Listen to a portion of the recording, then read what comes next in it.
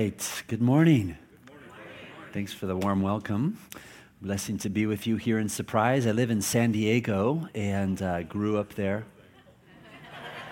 What? It's only 30 or 40 degrees cooler there. But I feel right at home at a Calvary Chapel. I speak at quite a few Calvary Chapels. I actually got saved at a Calvary Chapel in San Diego in 1990. That's where God got a hold of this atheist who is drowning in sin. So I'm real thankful for what God has done in the Calvary Chapel churches and continues to do. I actually went on staff years later at a Calvary Chapel, was an assistant pastor for about 10 years.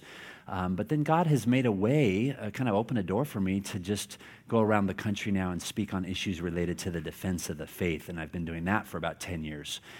So I'm blessed to be with you here this weekend and excited to share what God's put on my heart to share with you here today. If you have your Bibles, why don't you turn with me to 1 Thessalonians chapter 2. 1 Thessalonians chapter 2.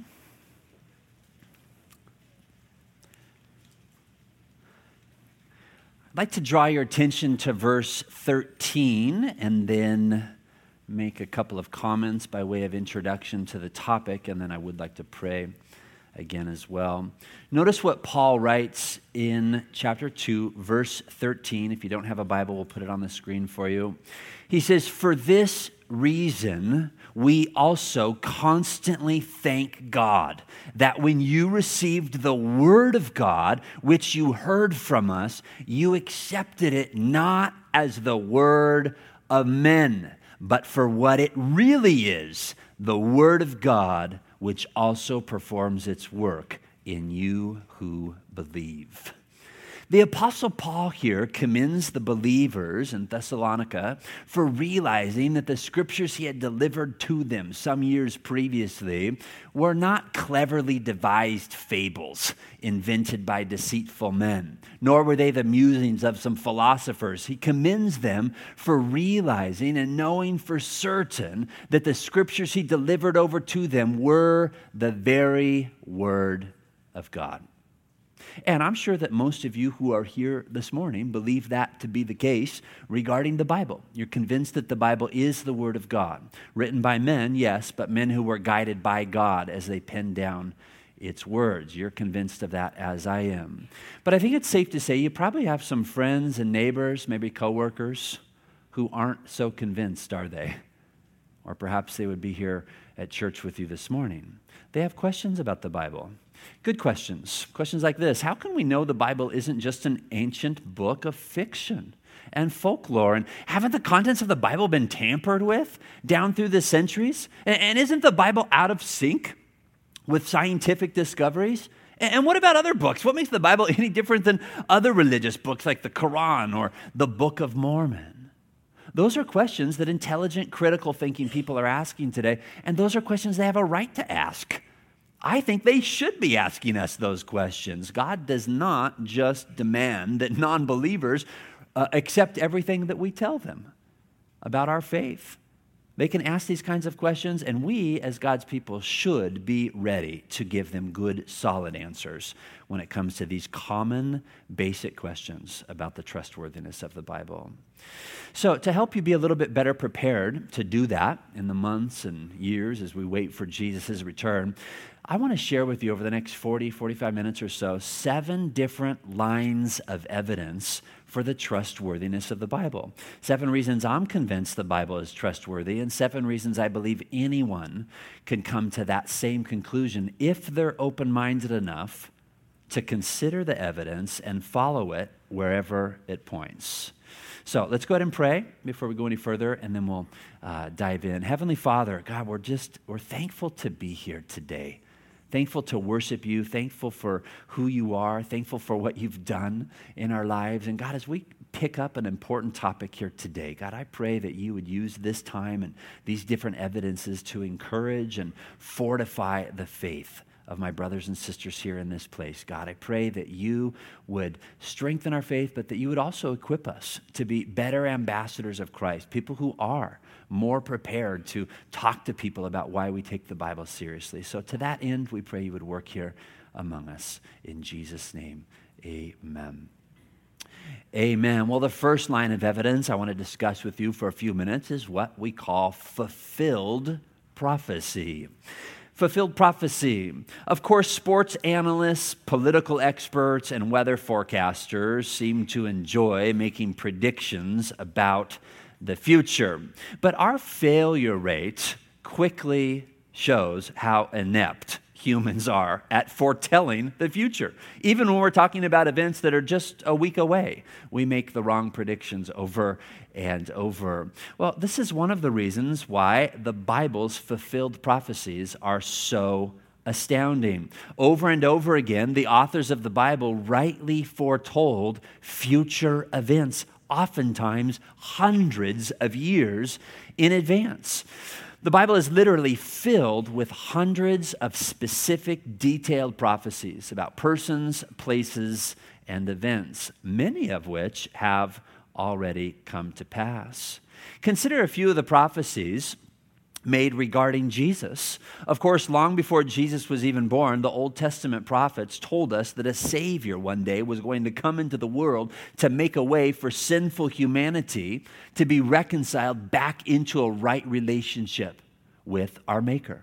The Old Testament prophets foretold that this coming Savior would be a descendant of Abraham, that he would be born into the tribe of Judah, and that he would come into the world through the lineage of David. God was very specific, and he began spelling that out all the way back in Genesis chapter 12, about 1,500 years before Jesus was even born. Micah chapter 5, verse 2 said that this coming Savior would be born in the little town of Bethlehem. This was prophesied about 700 years before Jesus was born there. Isaiah 7 verse 14 said that he would be born of a virgin. Malachi chapter 3 verse 1 declared that he would come while the Jewish temple was still standing. Well, the Jewish temple was destroyed by the Romans in AD 70, and that would require a pre-AD 70 coming for the Savior. And of course, Jesus fulfilled that timing marker. Isaiah 35 and elsewhere even foretold the kinds of miracles that he would perform to validate who he was. It says there in Isaiah 35, he's going to open the eyes of the blind, he's going to unstop the ears of the deaf, and he's going to cause the lame to walk. Sound familiar? Very kinds of miracles we read about in the New Testament accounts of Jesus' life. Isaiah 53 verse 3 prophesied that he would then be despised and forsaken. Psalm 118 verse 22 said he would even be rejected by his own people. A Jewish prophet foretold in the Old Testament that the Jewish people would cast aside Jesus as the Messiah. And of course, that's what they did, didn't they? That's why Jesus was put to death, just as the Old Testament predicted. Daniel chapter 9 prophesied the precise year in history that this coming Savior would die for the sins of the world. Get out a good Bible commentary sometime on Daniel chapter 9. Daniel nails the very year of Jesus' crucifixion 600 years in advance. Amazing that he could do that. Psalm 22, verses 16 through 18, prophesied how this coming Savior would die. David, writing 1,000 years before Jesus was even born, says that his hands and his feet are going to be pierced during his death. Now, this might have been somewhat confusing to people back in David's day. Hands and feet pierced? What's he talking about? It might have been confusing to them because this was at least 300 years before the art of crucifixion had even been invented. Yet with the aid of the Holy Spirit, David was able to accurately describe the events surrounding Jesus' death 1,000 years in advance. And they didn't stop there. Psalm 16 verse 10 and Isaiah 53 verse 10 said that this coming Savior would then rise from the dead. Friends, these are just a few of the prophecies that were fulfilled in Jesus' life. You could do hours of studies just on these kinds of prophecies related to Jesus. And there's hundreds of other prophecies in the Bible about the rise and fall of different nations. There's prophecies foretelling about the regathering of the Jewish people back into their homeland, something that's being fulfilled right now in our own lifetimes. Well, the fulfillment of these prophecies is compelling evidence that these men spoke with the aid of the all-knowing, all-powerful God written about in the Bible. The God who declared in Isaiah chapter 46, I am God and there is none like me, declaring the end from the beginning and from ancient times, things that are not yet done. God says, in other words, there's no one else who can do this, and that has certainly proven to be the case. No other book in the world today is able to substantiate its claims with this kind of supernatural ability to rightly foretell human events. There are no fulfilled prophecies in the Quran, the Hindu Vedas, the Book of Mormon, or any other sacred religious writing. Not one. Fulfilled prophecy is something that sets the Bible apart from every other religious book. And that is the first line of evidence that the Bible really is the Word of God, fulfilled prophecy. Let's consider a second line of evidence for the Bible, and that is what we call archaeological evidence. Archaeological evidence. Many critics who brush off the Bible as a compilation of folklore and legends do so completely overlooking the fact that thousands of archaeological discoveries over the past century have verified over and over again the historical reliability of the Bible. And you don't need to take my word for it. You can take this man's word for it. Dr. Nelson Gluck. Who's he? Well, he's considered to be one of the greatest archaeologists of all time. He's been credited with more than 1,500 archaeological discoveries in the Middle East. What would he have to say regarding archaeology in the Bible? Listen to his expert opinion. He said, it may be stated categorically that no archaeological discovery has ever controverted, in other words, disproved or overturned a biblical reference. Scores of archaeological findings have been made which confirm in clear outline or in exact detail historical statements in the Bible. And by the same token, proper evaluation of biblical descriptions has often led to amazing discoveries. End quote. Dr. Nelson Gluck. Allow me to tell you about a few of these discoveries. This first one was found in the town of Dan, a little north of the Sea of Galilee. Now, up until 1993, there was not a shred of evidence anywhere outside of the Bible that David, the king of Israel, ever existed. And so critics of the Bible used to point that out. They'd say, well, how can you Christians and Jews believe these stories in the Old Testament that talk about David? He's not mentioned anywhere in the annals of history outside of the Bible. That sounds pretty suspicious to us. And they would use that as evidence for the unreliability of the Bible. Well, their skepticism regarding David collapsed overnight in 1993 when this piece of an ancient monument dating back to 900 years before Christ was discovered in the town of Dan, mentioning David, the king of Israel. Time magazine did a big story on this discovery, and a short excerpt from their article summarizes it all. The skeptics claim that King David never existed is now hard to defend. End quote. Indeed it is. Another fascinating discovery has to do with a man named Pontius Pilate. And by the way, these aren't actual portraits of the persons, just in case you're wondering. A Bible college student came up to me after class one day. I used to teach at the Calvary Chapel Bible College. He said, was that a real painting? Like an actual portrait from the time period. So sometimes I feel like I need to clarify that, but not for you. You guys are on top of it. Now, okay, so the New Testament authors, they tell us that the Roman governor at the time of Christ was this man, Pontius Pilate. He oversaw Jesus' trial and then had him sentenced to death by crucifixion. Was he a legendary figure, perhaps? Just a villain that the authors created as they were making up the whole story about Jesus? No. In June of 1961, a team of Italian archaeologists were doing an excavation in Caesarea, along the beautiful shore there of the Mediterranean Sea in Israel. And while digging in the jumbled ruins of this ancient Roman theater, these archaeologists made an amazing discovery. They uncovered a limestone block that bore an inscription in Latin dating to the early part of the first century that mentioned Pontius Pilate, prefect or governor of Judea. So this inscription verified for us that Pontius Pilate was an actual historical person, that he reigned in the very position ascribed to him in the Gospels, and as prefect, he would have had the authority to condemn or pardon Jesus, just as the Gospel accounts report. Some other fascinating discoveries include ancient extra-biblical accounts of a catastrophic flood, the ruins of Jericho, as well as the collapsed walls spoken of in the book of Joshua, chapter 6. The ruins of Nineveh, where Jonah went and preached, have been unearthed in northern Iraq.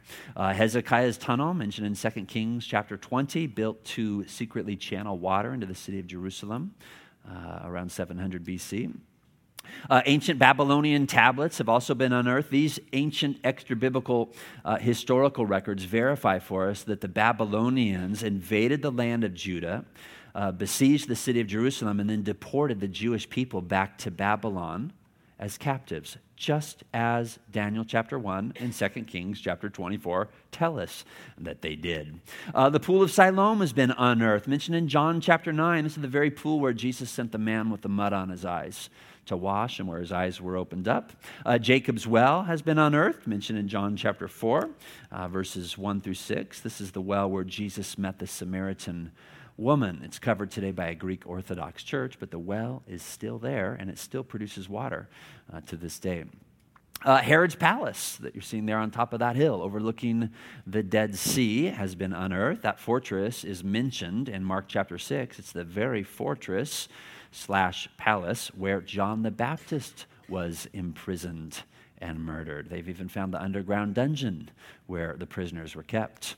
The synagogue in Capernaum has been unearthed, mentioned in Mark chapter 1, verse 21 on the north shore of the Sea of Galilee, where we are told Jesus himself often taught. Friends, you can go to Israel today and see these and thousands of other discoveries with your own eyes. They are an amazing testimony to the historical reliability of the Bible. If you'd like to learn more about these archaeological discoveries, I've written a full-color book on the topic. It contains more than 100 color photographs of these kinds of discoveries I've quickly skimmed through here in our time together this morning. All right, so number one, we have fulfilled prophecy, hundreds of fulfilled prophecies. Number two, we've got thousands of archaeological discoveries. Let's continue to strengthen our case here, and we'll consider a third line of evidence for the Bible, and that is the Bible's internal consistency. The Bible's internal consistency, what am I talking about? Well, I'm talking about the Bible's internal harmony. From the first book of the Bible, Genesis, to the last book, the book of Revelation, the Bible is absolutely consistent in what it teaches. Now, the skeptic interjects and says, hold on a second here, Charlie. Why is that an evidence of the Bible's trustworthiness? There's plenty of books that are internally consistent, internally harmonious. And I would agree. Years ago, before I went into pastoral ministry, I worked at a surfing magazine in Laguna Beach, California. And we put out an internally consistent magazine every single month. 12 times a year, we churned out a magazine, and the authors of the various articles in the magazine never contradicted one another, at least that I know of. Does that mean perhaps then that we were writing down Holy Spirit-inspired, God-breathed scripture? No. I can assure you of that. Well then, what makes the Bible any different than some other book or magazine that's internally consistent? Well, let me share with you a few reasons why I think the internal harmony of the Bible is an amazing evidence of its divine origin. The first reason is this: the Bible addresses life's most controversial questions. The Bible addresses life's most controversial questions. At the surfing magazine, we wrote about who won the latest surf contest, surf wax, sunscreen. I thought it was hugely important at the time. I thought, why isn't everybody subscribing to our magazine? I thought it was very important. Now, looking back on it, it seems kind of trivial. But these were not the type of matters the authors of the Bible were writing about.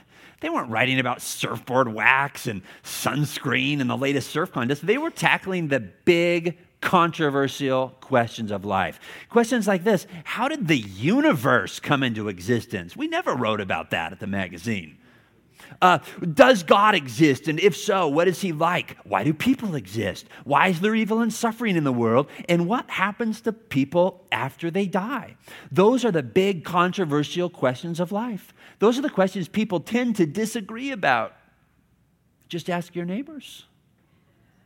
And yet, these are the very questions that the authors of the Bible tackle head on, chapter after chapter, book after book, from beginning to end, and they do so absolutely consistently. A second factor that makes the internal harmony of the Bible evidence of its divine origin is this: the Bible is a collection of 66 different documents. 66 different documents. Now, it might be easy to have internal harmony in the Bible if the Bible was a single book, but it's not a single book. It's a compilation of more than 6 different documents. We need to keep that in mind. A third factor is this: the Bible was written by approximately 40 different authors who wrote in 3 different languages. 40 different authors penning the same book, writing in 3 different languages. You would expect to find all kinds of chaos and confusion.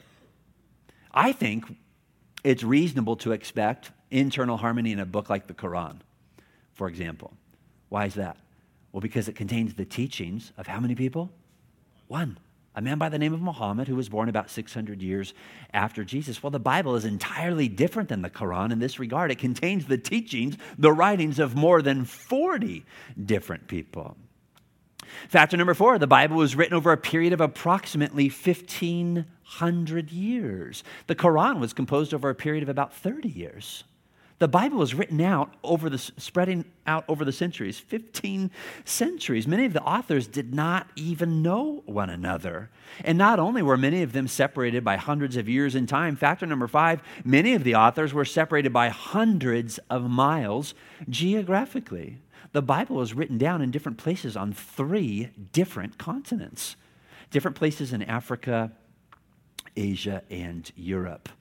Now, I don't know about you, but when I think of pulling together 40 different people spread out over 1,500 years who live on 3 different continents, who speak 3 different languages, and ask them to write 66 documents regarding life's most controversial issues, I'm thinking we're going to have some serious problems.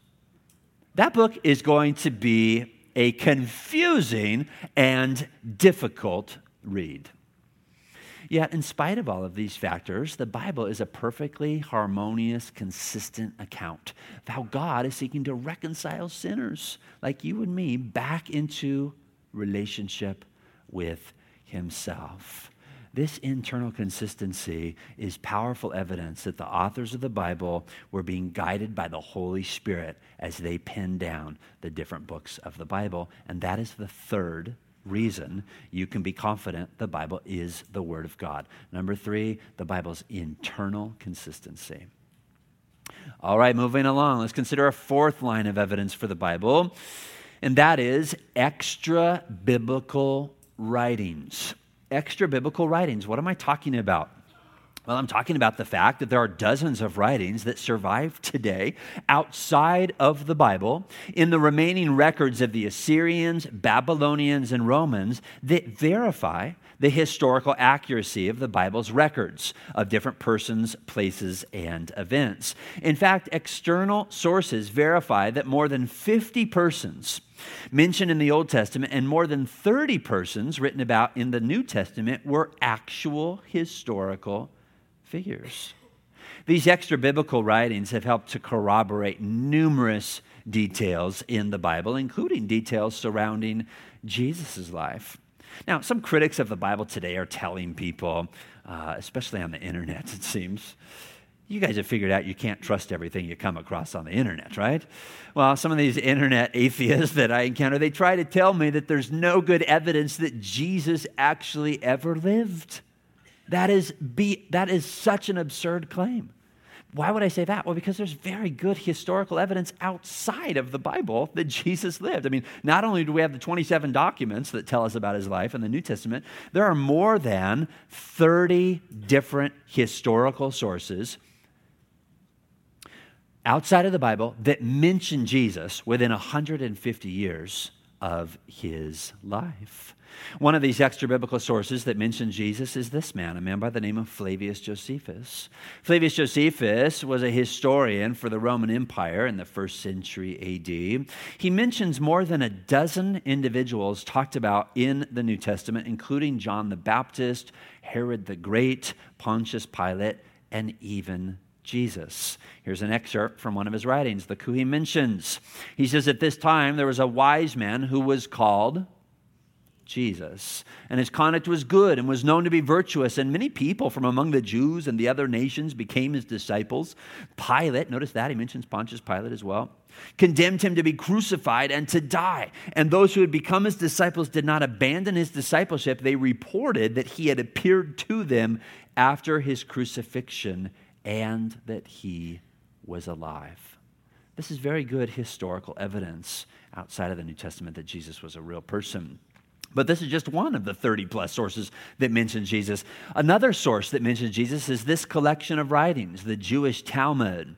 The Talmud is a compilation of Jewish teachings that were passed down from generation to generation amongst the Jews and then finally organized and compiled after the destruction of the Jewish temple in AD 70. Here's an excerpt from the Talmud that mentions Jesus. Notice this: on the eve of Passover, Yeshu, which is a Hebrew reference to the Greek word or Greek name Jesus, Yeshu or Yeshua was hanged, speaking about the fact that Jesus was hung on the tree or the cross.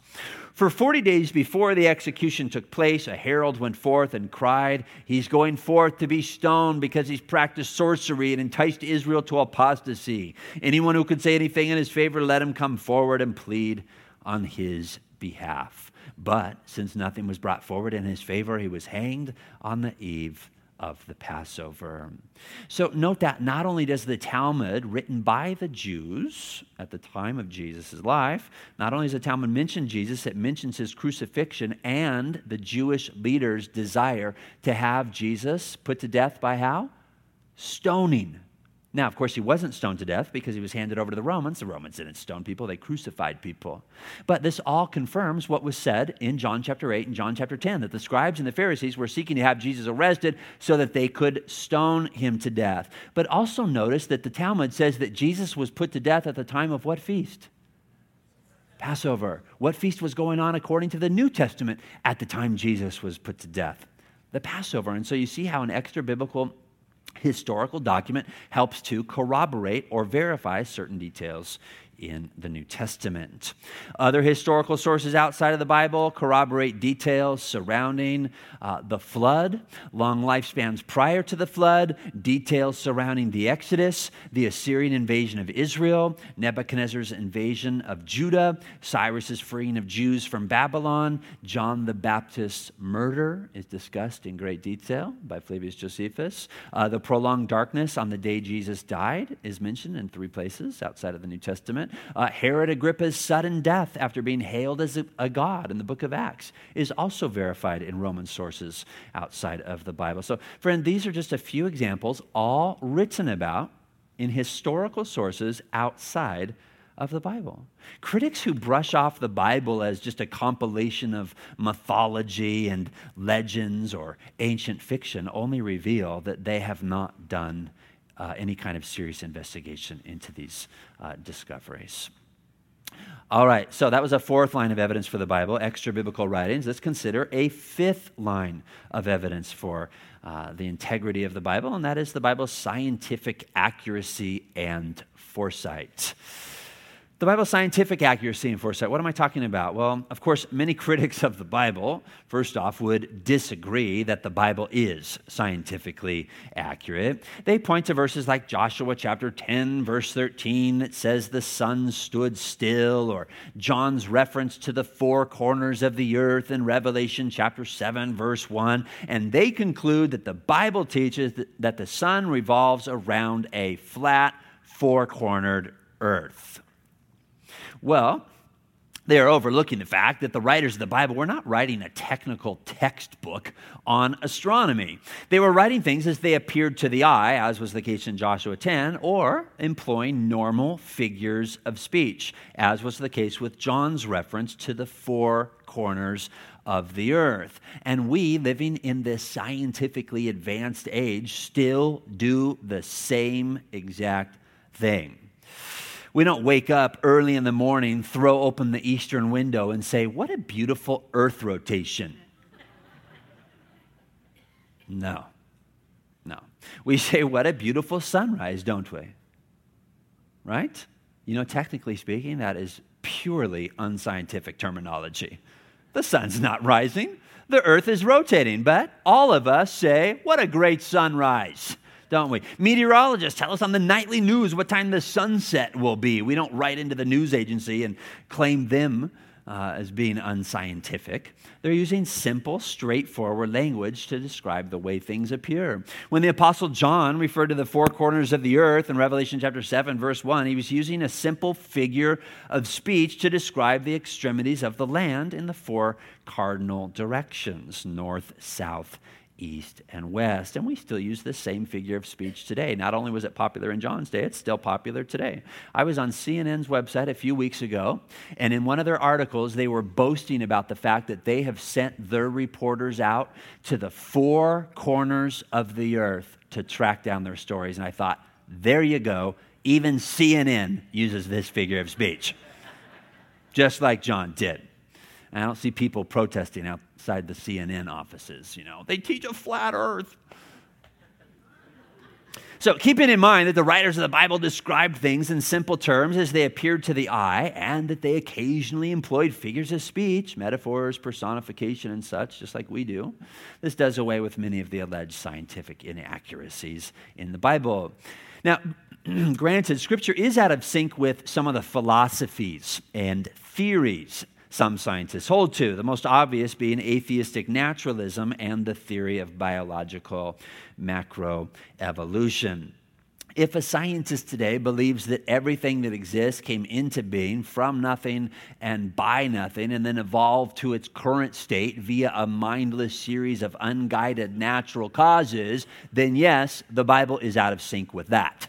That goes without saying. But when it comes to known, testable, verifiable facts, the Bible has been found to be in perfect harmony with the way things really are, which I think is incredible when you think about it, because as you know, the Bible was written 2,000 to 4,000 years ago, long before the invention of microscopes, telescopes, satellites, and other technologies that have allowed us to investigate our earth and the universe.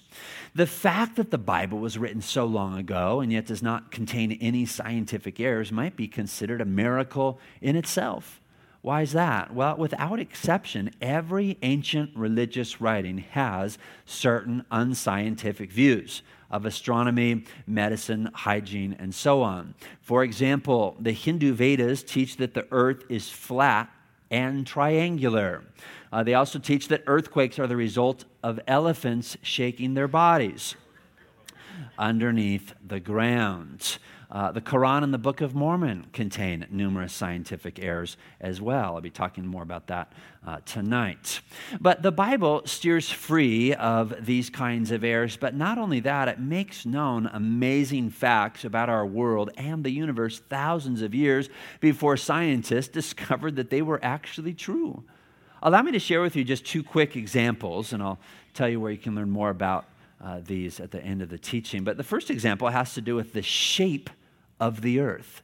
The shape of the earth. The ancient Egyptians, Babylonians, and Chinese are on record for having believed and taught that the world was flat. That was pretty much the prevailing view in ancient times. But remarkably, the Bible went against the prevailing views of the day and indicated that the earth was actually a round sphere.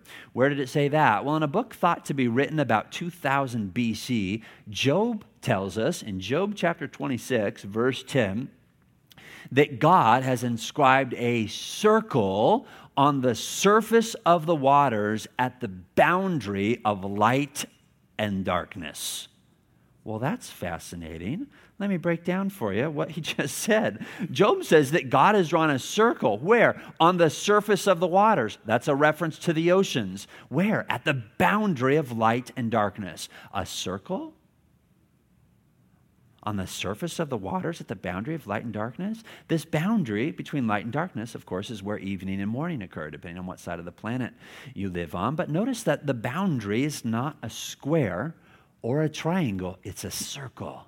Why is that? Well, because the earth is round. Remember, Job tells us this in a book thought to be written about 2000 BC. Another verse that speaks of the circular shape of the earth is found in Isaiah chapter 40, verse 22, where Isaiah says that God sits above the circle of the earth. So, that's the first example. The Bible is amazing scientific foresight. Here's a second example. This one has to do with the suspension of the earth. What am I talking about?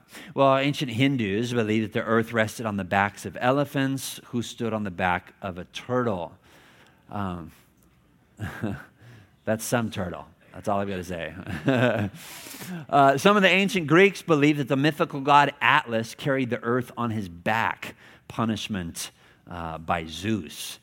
Apparently, they thought. Something has to support the earth, they reasoned, and there were all kinds of crazy theories long ago. Well, what did the Bible have to say regarding this matter? Well, Job chapter 26, verse 7 says that God stretches out the north over empty space. He hangs the earth on nothing. No turtles.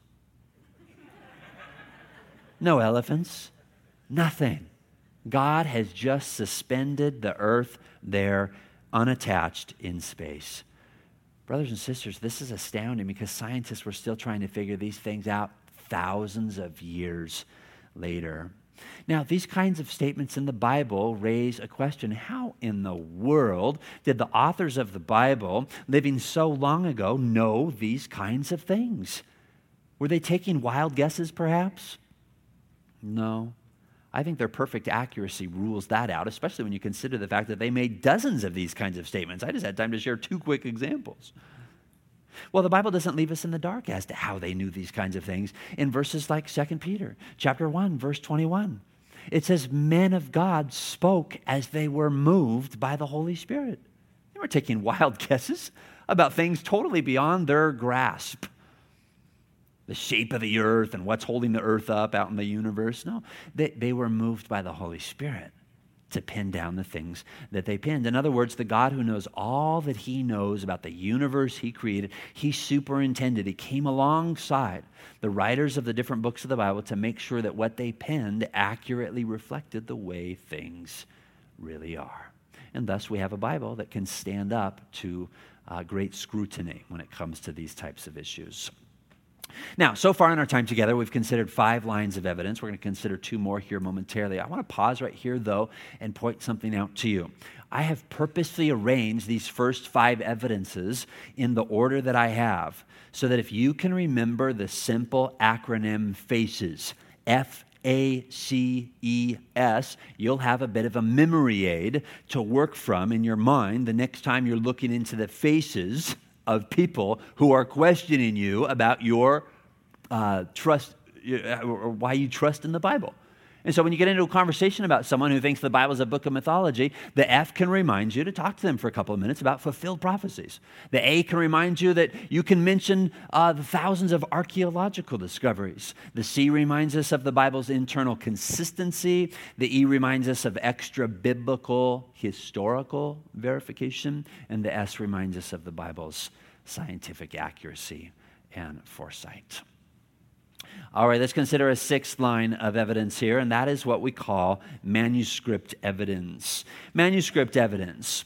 Critics of the Bible, like Bart Ehrman, commonly say that the Bible has been translated and copied so many times down through the centuries, we can't trust what it says today, even if the Bible was once trustworthy. Mormons and Muslims say the same thing about the Bible today.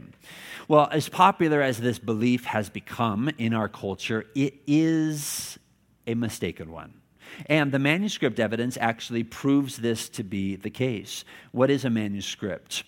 Well, a manuscript is any surviving handwritten copy of an ancient document that predates the invention of the printing press in 1455. Before the printing press was invented, Jewish scribes and Christian monks hand-copied books of the Bible.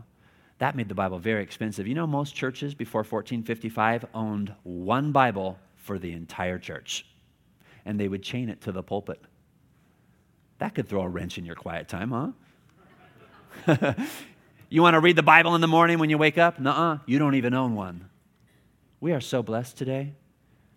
A lot of us have multiple copies of the Bible in our homes, and we've got the Bible on our phones for free. We can access it anytime we want.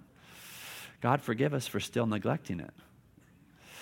Now, these handwritten manuscript copies by Jewish scribes and Christian monks, many of them survive to this day. In fact, there survives more than 25,000 partial and complete handwritten manuscript copies just of the New Testament, many dating back to within the first century or two following Jesus' life. We also possess thousands of manuscript copies of the Old Testament books, many of them even predating the time of Christ. Did you know that?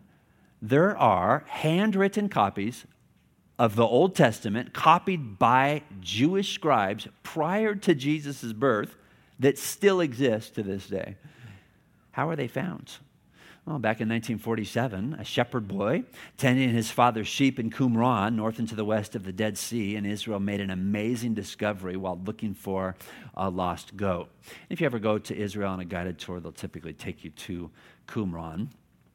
But there in Qumran, in a hillside cave that had laid untouched for nearly 2,000 years, this 12-year-old boy discovered a collection of large clay jars containing carefully wrapped leather manuscripts.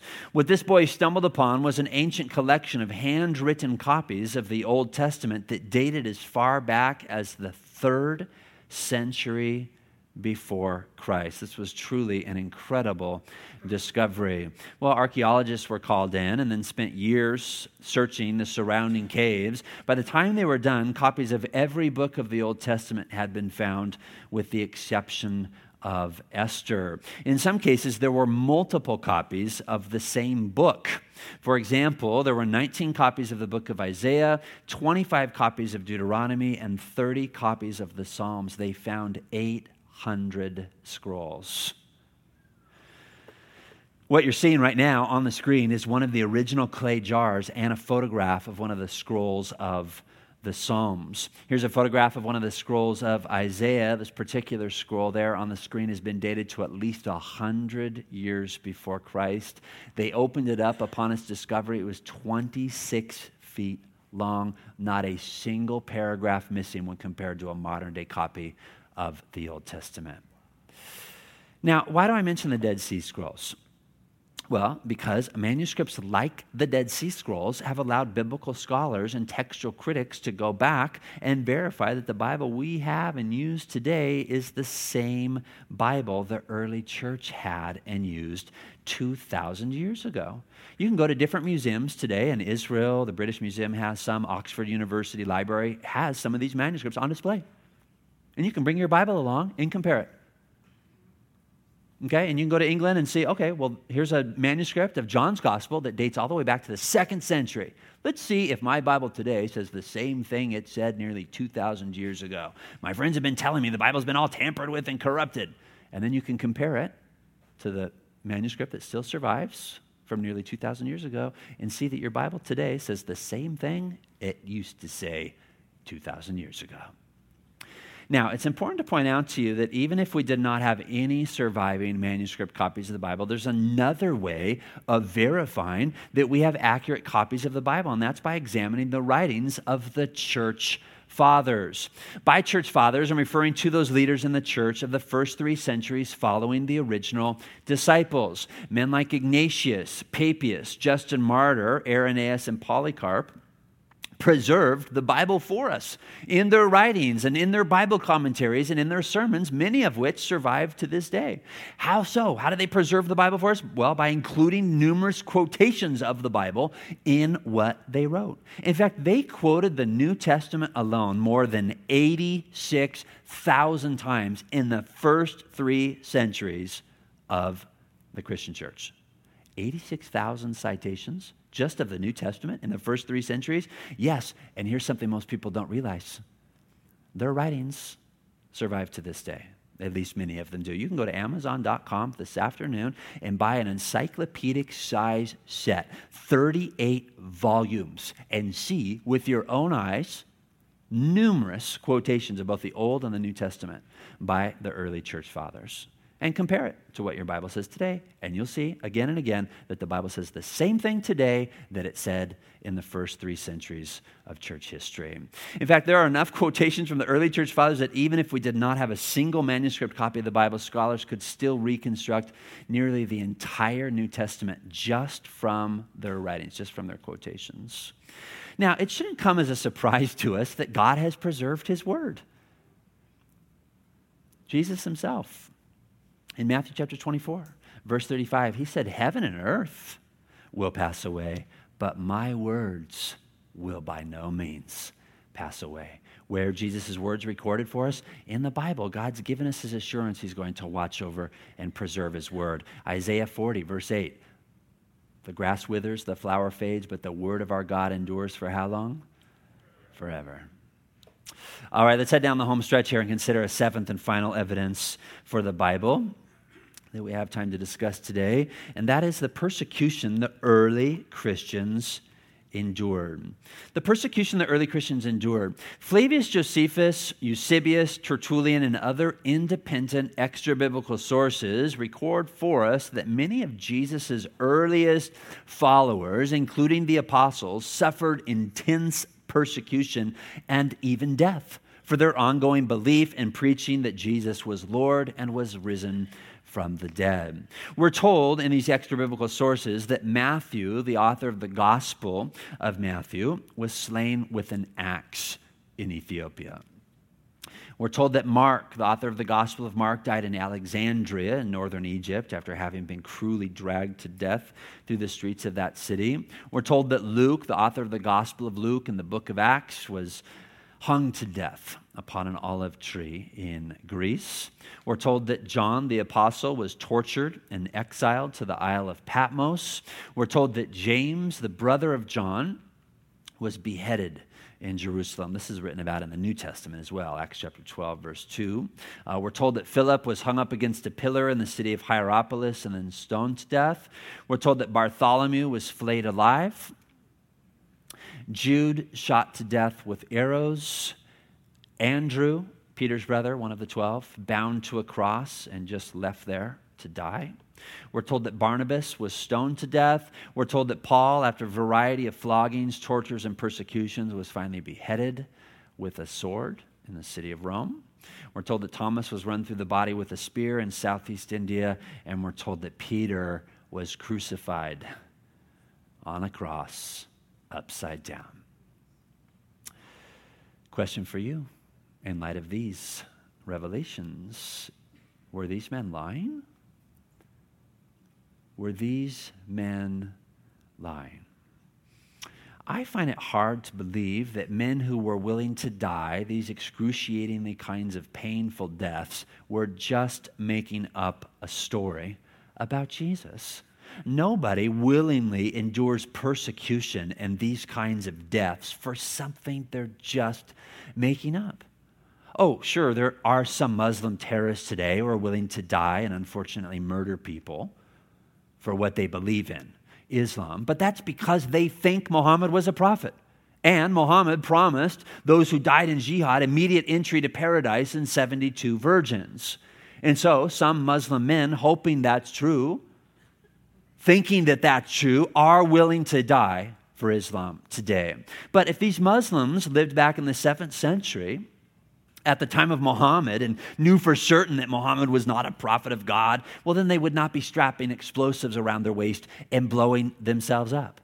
No one dies for someone they know is just a false prophet.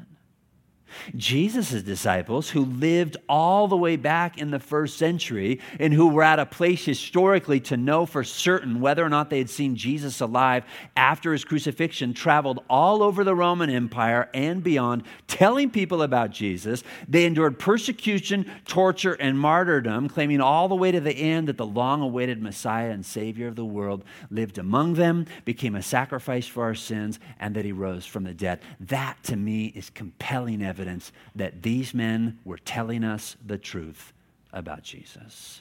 Friends, you can trust the Bible. You can trust the Bible. You can read it with confidence. And I do encourage you to read it. Don't let it gather dust. So many Christians today are allowing the Bible to gather dust, and then they wonder why their lives are a wreck. And why they're struggling with, ongoing patterns of sin and depression and emptiness, the things that they used to struggle with before they became a Christian.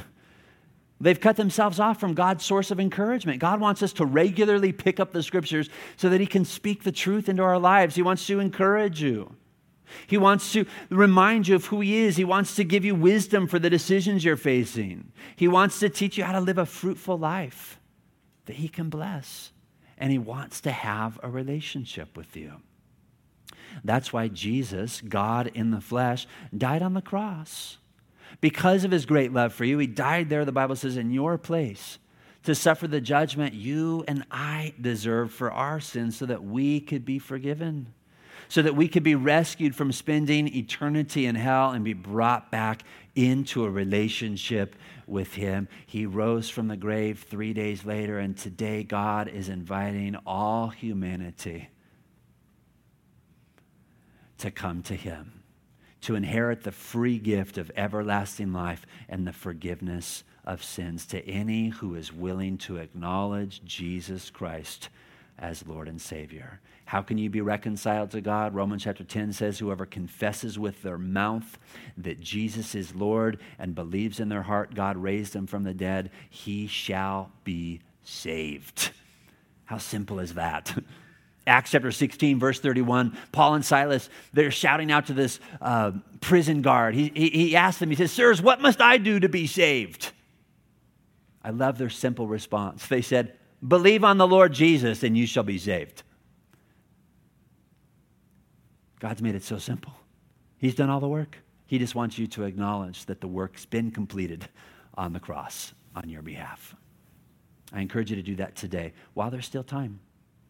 While there's still time for you. Because one day you will give an account before your Maker. You want to make sure you're found on that day cleansed of your sins. So don't put it off. Amen?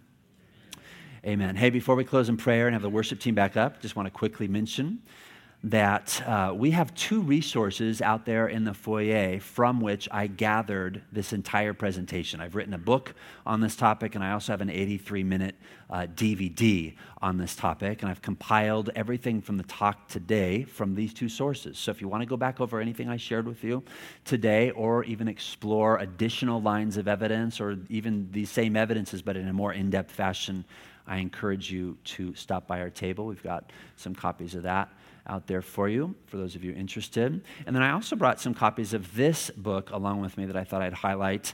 1-minute Answers to Skeptics' Top 40 Questions. In this book, I address lots of those common questions that we didn't touch on today.